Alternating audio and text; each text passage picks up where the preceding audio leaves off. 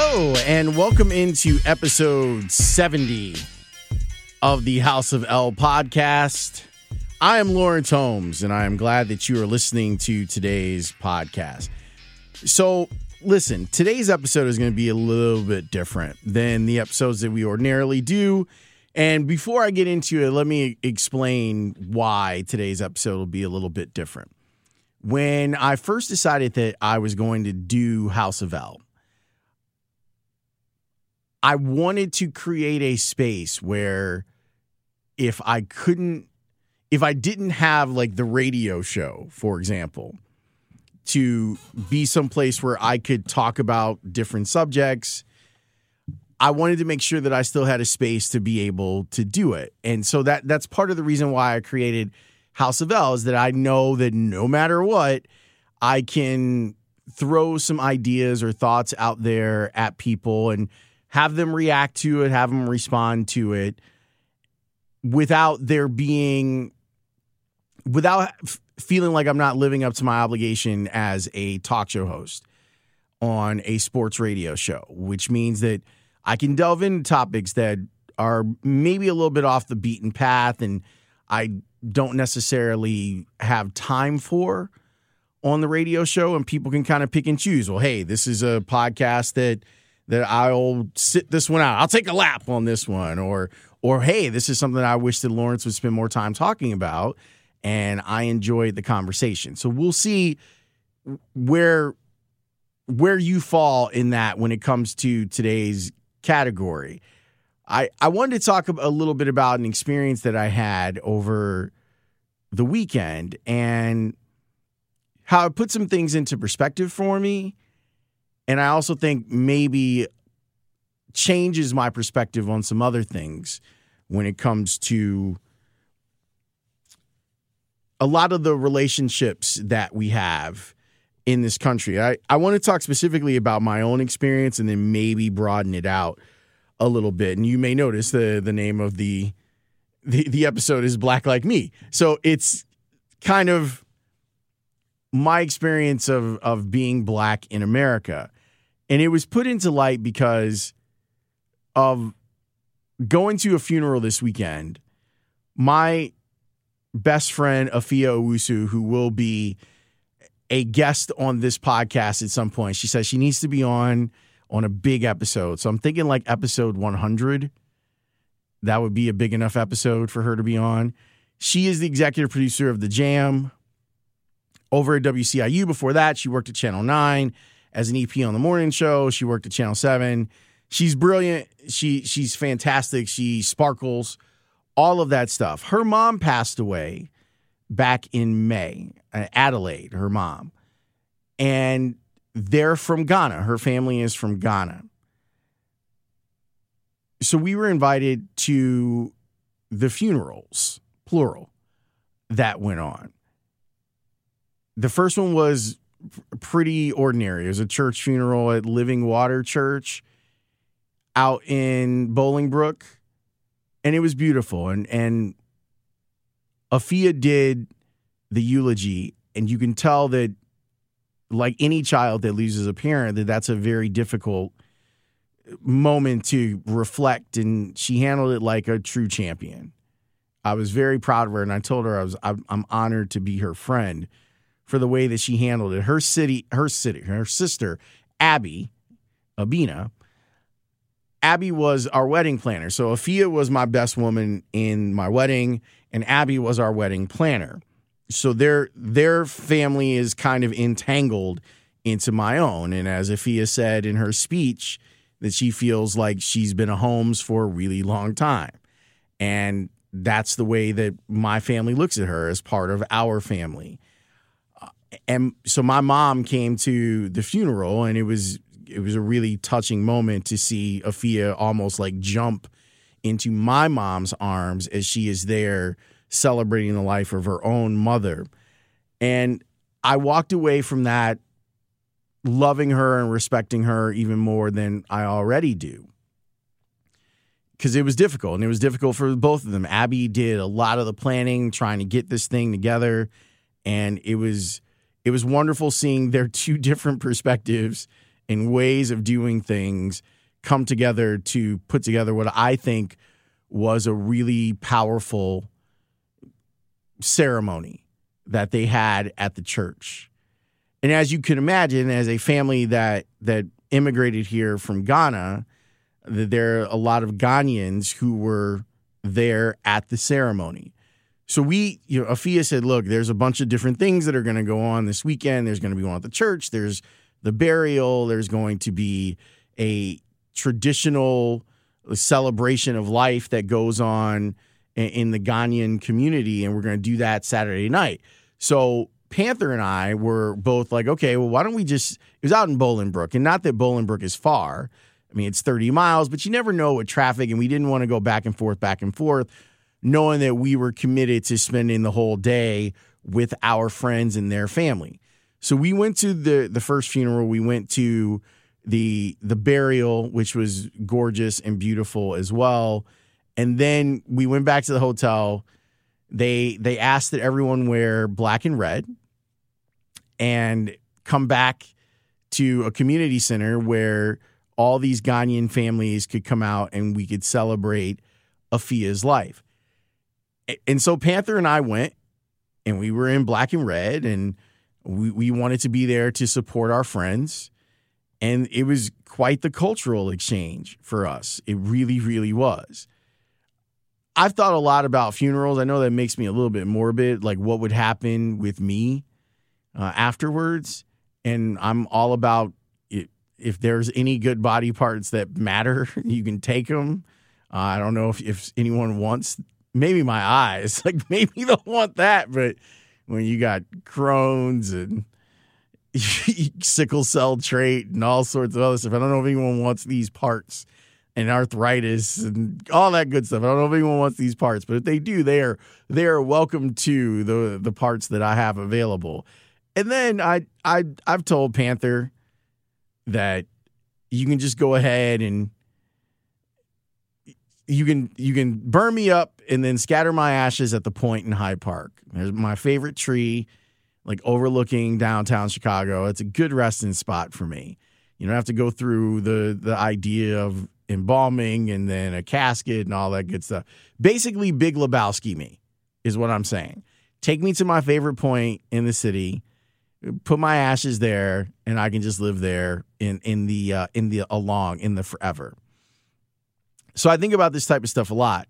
I also think that funerals should be more celebratory than sad, but it's hard to get over that because you're sad because someone that you've loved and who raised you in the case of Abby and Afia's mom is gone. And how do you wrestle with that person no longer being there?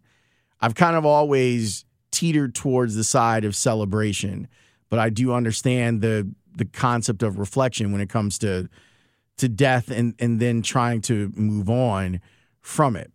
So we went to this thing, we went to the event, and it was beautiful. You had all these Ghanaian men and women in traditional garb there telling stories, having a drink, dancing. And I didn't know what to expect. I've never been to one of these before. And what it's set up like where you have the family, the grieving, they are set up in a box, like basically like box seating in the front of the room. And there were probably 20, 25 family members that had come from all over the world. It come from Ghana, and they had come from Germany and France, and all this to celebrate this wonderful woman's life. And for those of you who don't know, I'm married to a white lady. And I was sitting there talking with Mel about this because she had never been at it either. And I think she was the only white person there that wasn't serving drinks. I think she was the only white person there. And I said to her while we were sitting there that I had never felt more American than I did sitting there. And I don't know how you're going to take that. I just know that for me, I'm like, wow, I don't have this. And there was traditional African and Ghanaian music that was played. and while people were dancing, I'd be lying if I told you that it didn't reach me at a very spiritual and historical level. Like the music was able to reach me. I love African music, although I have to be honest, I haven't taken as deep of a dive as I probably should. Like Fela Kuti is one of my favorite artists. I love listening. If you ever check out Zombie by Fela. Put Zombie in and tell me that it doesn't do something for your soul. Okay? Just do that for me, and I promise you that it's a song that will fulfill your soul. My brother took me to Fela Fest when they used to have that at the Shrine. So it reaches me a little bit. But Mel and I, after it was all over, I was talking to her about how, as a Black American, I'm not sure like what traditions we have that even come close. And I say this as someone who has friends who are African, clearly, and also friends who are Caribbean. I wish that the Black American experience took more seriously some of the things that we do have, and this all comes on the heels of Juneteenth. And if you don't know about Juneteenth, here's the completely abridged version.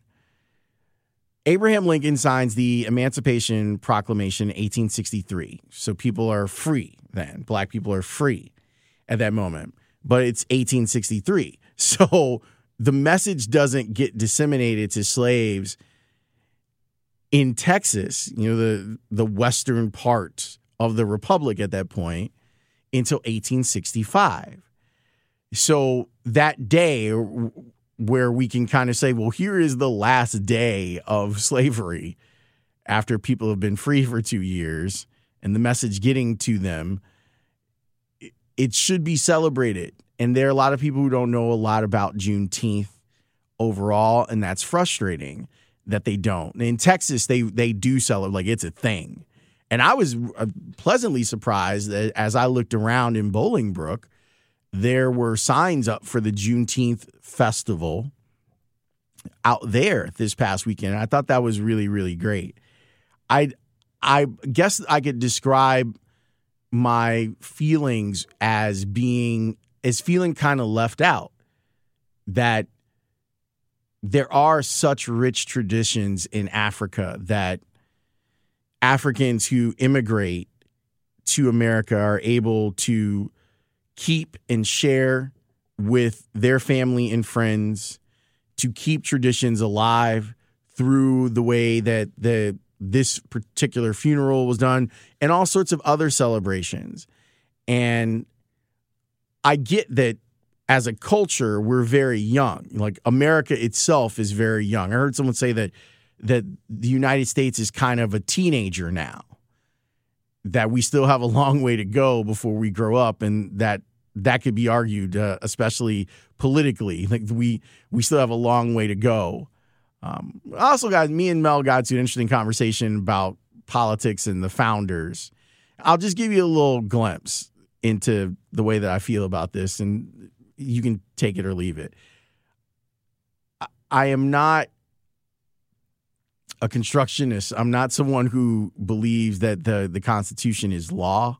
I mean, it is law in a lot of cases, but that the founding fathers, that their words should be taken literally all the time, because I don't know if they ever thought that there would be a republic of 350 million people and such a wide spectrum politically and socially, that maybe we don't need to do some tweaking to that. But that's another podcast for another day.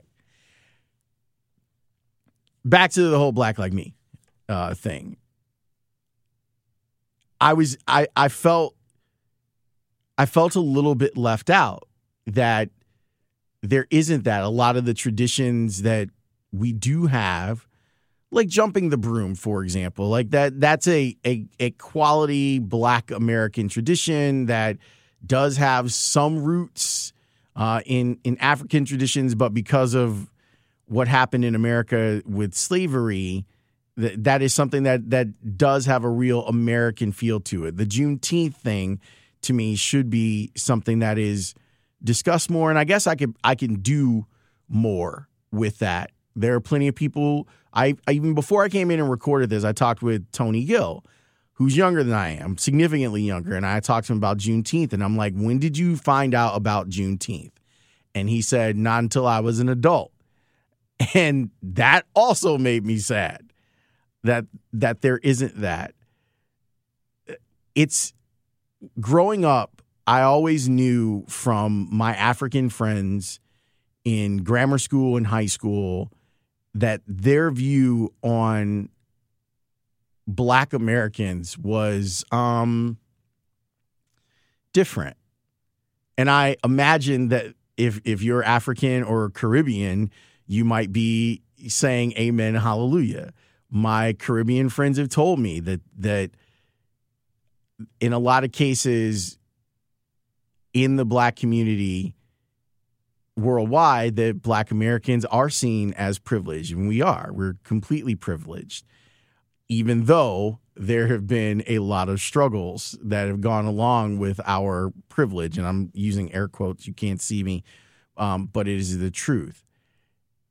But it's moments like what I experienced over the weekend where I go, wow, like I think that we could probably do better. And I'm pointing a thumb here, the royal we, with celebrating our traditions. And maybe the better way to say it is creating and then celebrating the traditions. Being Black in America is a very unique thing because the shared history of being Black in America is unlike everyone else. Like, for example, I joke with people all the time about the concept of being white. Like, when did white people become white?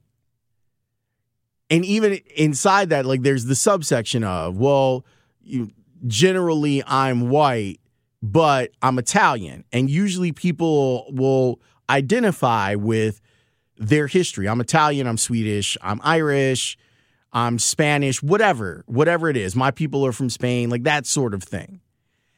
And with being Black in America, there isn't that. One of the things that separates us from other Americans is a lack of defined history. Like, where do you come from? And I said to my wife, like, we were joking about this and talking a little bit about it. And I said, I know that there's a big portion of my family that's from Western Africa because that's where the slave trade emanated from in most cases, Western Africa. So I know that there is part of my heritage that emanates from Africa, but I don't feel as connected as I think I'd like to be to Africa because there's no clear line. Afia can draw her line back to Ghana and even more specifically, the Ashanti tribe. Like, she can draw a direct line to that. I can't. I mean, it's possible that my family is from Ghana. It's possible my family is from the Ivory Coast or from Cameroon or Sudan. All of those things are possible, but it's almost impossible for us to find those things out about our history. Now, I know that our friend Courtney Hall, she went back to Africa on a trip, and I want to say that her family is Sudanese, that she found out that her family was from the Sudan, and she went and did an incredible trip over there and explored some of it. But even still, like, how do you then go back and connect that with your American experience? It just really struck me this weekend that obviously, like when you look at the history of Black America, there's that tether to slavery. And I think that in itself is a really difficult thing for a lot of Black people to work through, even now. My mom would always say when it comes to going up the family tree, you have to be very careful because you're probably not going to like what you find. And in a lot of cases, as a lighter skinned Black person, that it's pretty obvious where my light skin came from. And those women that were slaves and were assaulted by slave owners then end up having children. And how do you reconcile that with your own identity? I know that I'm bringing up some really heavy stuff in today's podcast, but as I said, I wanted House of L to be a place where I could occasionally go into some of this stuff. And I was just really struck with it this weekend that I don't know if it's necessarily something that's missing for me as a Black American, but to make this a broader, I think that it's something as a culture that we struggle with. And I do think, and Tony brought up a really good point when I was talking to him, how Black culture in 2019, it's so important to celebrate some of this stuff because it gives us as the Republic itself is in its teen years, I would say that Black culture is probably behind that in some regards. Now, look, there are people to celebrate. There are things like the blues and jazz for us to celebrate. I don't know if we do a good enough job doing it. It's heavy, man. Like it's a really heavy thing to sit there in the face of something so, what I thought was so beautiful, being there and seeing my friend be able to be in her element. And Afia she's unbelievable because this is a Black woman who was doing country music.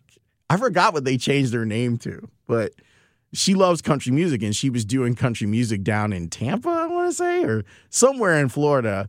And she used to, when she's on the podcast, I'll have her tell the story, but I believe they would never have her do appearances because obviously, like, she's got this incredible voice. So back then you could still be a little bit anonymous, but she's able to have the experience of being African along with being American. Jason Goff, his family's from Belize. He and his sister Shayna, like, they're Caribbean. Like, they have that. And there is kind of the feeling of when you're an American kid and you're a Black American kid that you kind of feel like the kid that's on punishment looking at your friends like celebrate. When you see the type of bond that Blacks from the Caribbean have, or Afro-Latino. Now, I know that there are tons of problems, and again, maybe there'll be another podcast where we can talk about colorism, for example. But to see that shared experience that happens outside of the experience of the Black American, it's humbling. Like, it's like, man, like, we're like, how do we go about creating and celebrating all of those things that make us American, but also celebrates the fact that we are Black Americans? And I didn't really come up with a good answer for any of it. I just really brought it home. Like, the concept was put right in front of my face. And I'm appreciative of it because it will allow me to dig a little bit deeper.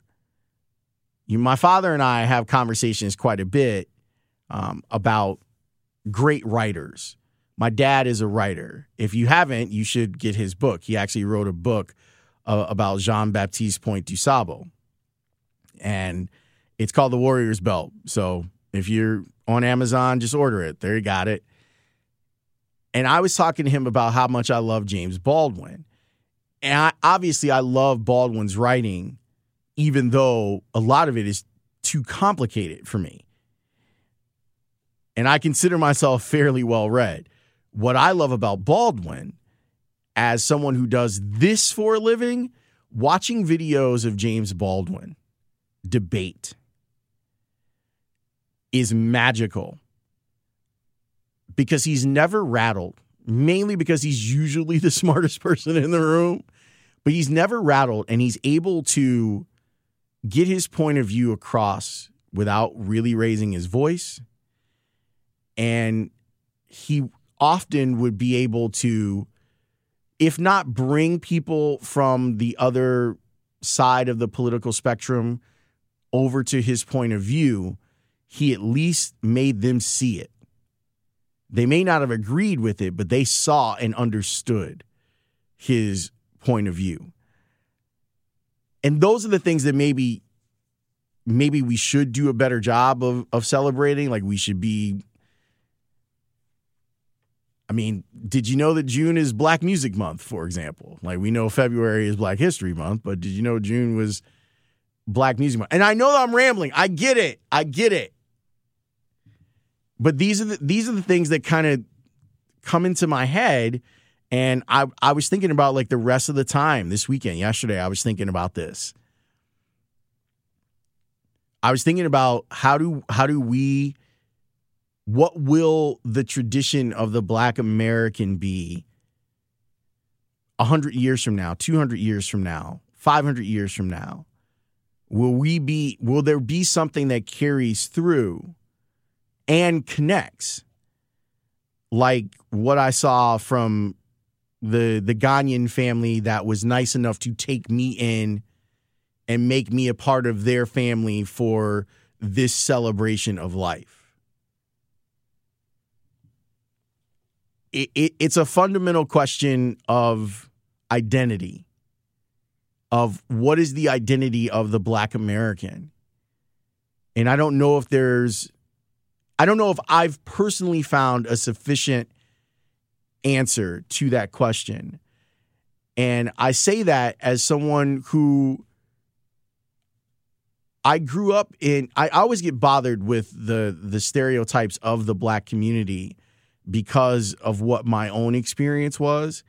Like, I was born in a project. Like, my parents actually used, they were the ideal people to use housing projects to their advantage. They were lucky and skilled, and they were able to find their way out of what is sometimes a cycle. But I was born in the Loden Homes projects off of 95th Street. And I spent the majority of my time growing up. I went to school across the street at St. Thaddeus, right there on 95th and Harvard. Our experience in America has been that of what I think is the almost always underrepresented population of the Black middle class. I was surrounded by families that were very similar to mine. Not like a perfect match, but pretty similar. Where you did have, the two parent households and all of that stuff. That is a story that I don't think is told enough. And I think there are people who wouldn't look at my story and say that it is an atypical Black experience. And I would push back at least a little bit and say, yeah, it is. It pretty much is. But, and there are some, like I said, there's this schism that happens between Caribbeans, Black people from the Caribbean, Africans, and Black Americans. And I've always found it fascinating. And I came to a better understanding of it by being at this place. We're different. We are different. So when the Caribbean Fest, they still have that at Washington Park. When the Caribbean Fest comes to Washington Park, I understand how Jason's sister Shayna, like, it means more to her to go as a woman who is from Belize. It means more. I might get something out of the carnival-like atmosphere of it, but I'm not sure that I'm connected to it. The Puerto Rican parade. And we could have a whole nother podcast about the term black when it comes to the Latin American, the Latin where the Venn diagram where the black diaspora and the Spanish diaspora meet.